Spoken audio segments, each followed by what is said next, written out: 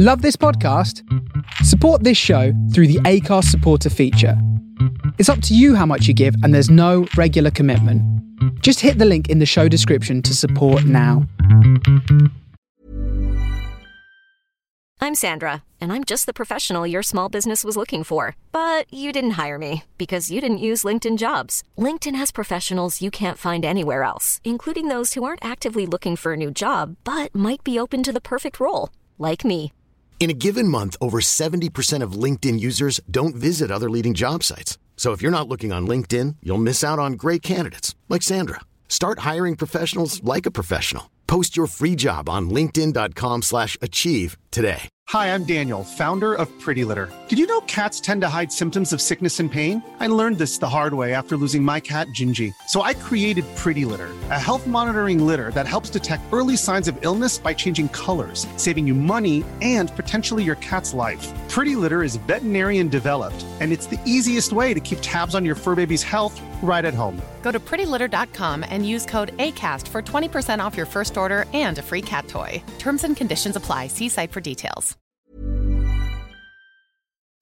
Hello, it's Josh here. You are listening to The Murder Ho Bros, a podcast where I stay in touch with my friends through the medium of a role-playing game or series of role-playing games. It's hot today. Well, I've got a show coming up for you.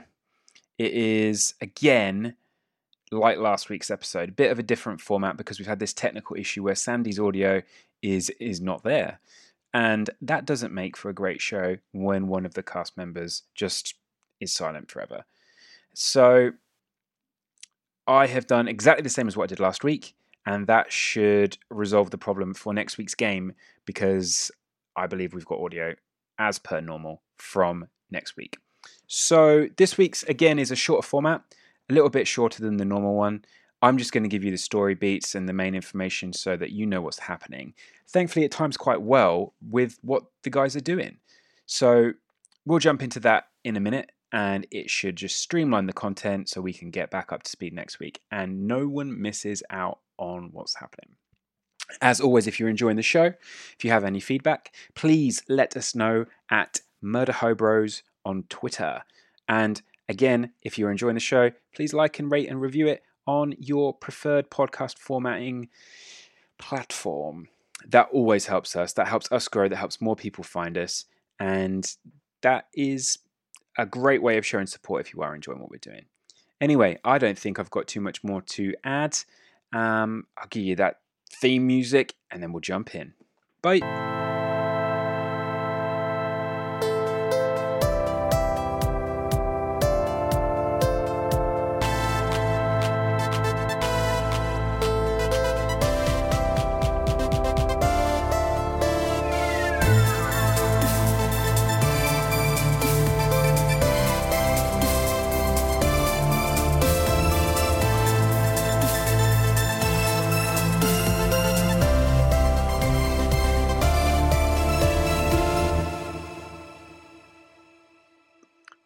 So the last time we checked in with our characters, they are exploring the Lizard Folk Enclave from the inside with the approval of the Queen Othakant. Their initial foray into the cave system, which may or may not have led into the Lizard Folk Enclave, was very unsuccessful. They basically walked into some guards and, well, really an ambush. And it kicked off pretty heavily and even resulted in a death of a lizard folk. The party quickly realized that they were in trouble and surrendered their weapons and themselves to the mercies of the lizard folk, who took them to an audience with the Queen Othakant. Once a dialogue was actually established, they quickly realized that despite the murder, they weren't massively opposed to each other regarding standings in the local area. And I'm specifically talking about ethics, morals, and the potential threat, which would be a threat from the Sahuagin. The murder's not overlooked, but the party have 24 hours to ingratiate themselves amongst the lizard folk. That's better. And then in turn be assessed for their worthiness. And that's where we kind of had our party last game. They were doing their separate bits. They'd completely split up with their respective kind of natural missions, just seeing what takes them. What happens is all impulse and what's natural at the time once they split up inside this enclave. And that's where we'll go to today for today's recap of events. So Shale is still in the temple. 3 hours of meditation with the priest, and he's making some progress on building trust. Shale learns about Semonia, the lizard folk god, and in classic Sandy fashion, Shale then proceeds to have a spell off in the temple with the priest. Shale flexes and conjures a lizard, I think assuming that this might win him some points with the lizard folk. Mild flex on his part. The priest polymorphs into a crocodile. Shale then concludes this magical contest and has a little explore. He actually finds 2 lizard folk hatchlings, children of the lizard folk, who are naughtily playing in the throne room being empty at the time. And the children are called Atwak and Vutha, named for the different colour patterns on their scale work. The children show off the Queen's trophy wall, which is full of heads of animals and enemies that her and her people have conquered.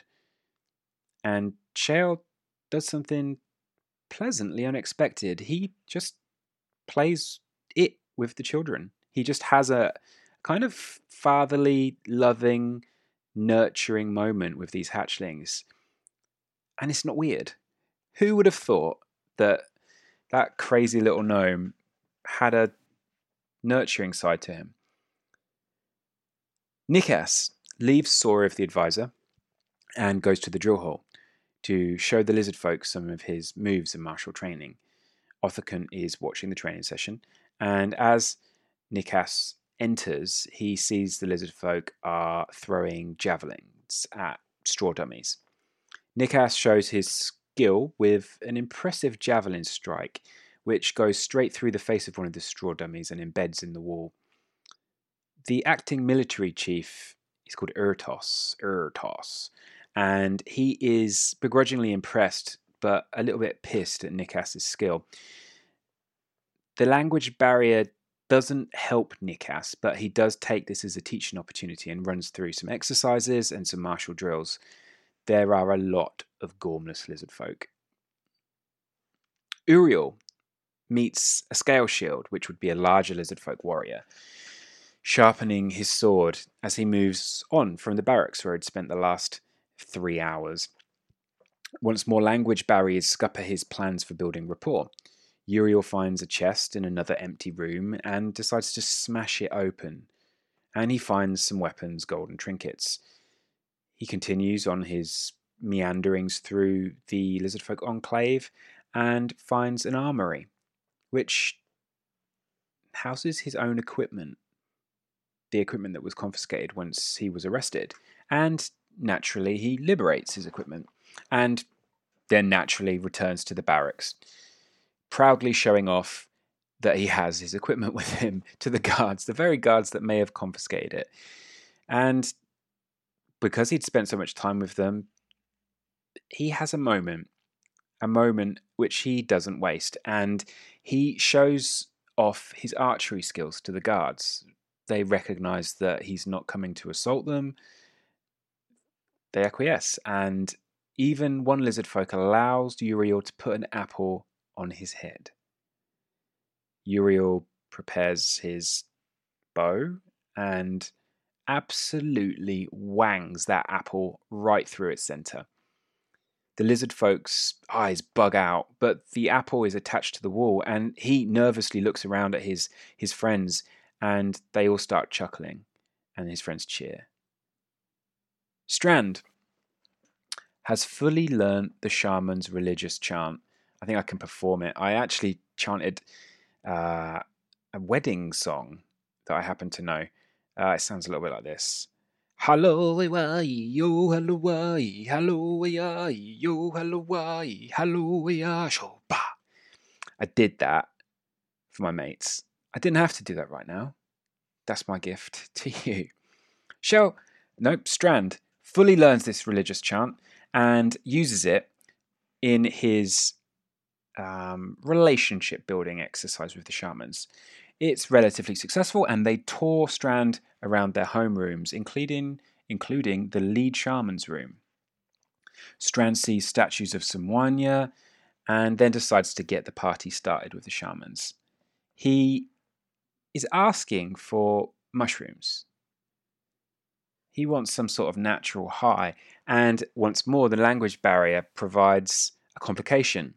Rather excitedly, the shamans take him to a treasure chest, and the lead shaman opens the chest and produces 2 green liquid-filled vials.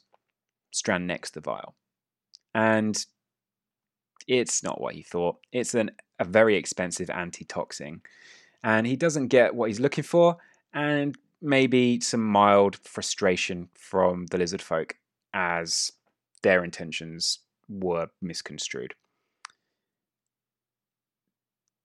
That is it for today's update on the game that is missing. Once again, we play for 4 hours. You've now had 4 hours worth of content split into 2 podcast shows. This is not how we want to do things. Do not worry. We will be back to normal next week with an actual podcast with the guys. I don't particularly want to do this again. I am personally amazed that we got this far without it happening. That shocks me that we've got this far without some complication with the audio, something going missing, something being saved and lost to the void. And we got this far. Next week, it will be normal. We will return to the characters' voices, not just me talking at you for about 12 minutes. Anyway, I don't want to talk to you any longer than I need to with just my voice. So there's your update. The show will be back to normal next week. Once again, I apologize for this formatting, but, we've gotten through it. The technical issue hasn't beaten us. The story continues, and I know there's some moments coming up that will be well worth listening to the update in this format. Anyway, have a good week. Thank you for listening, and catch up with you next week. Bye.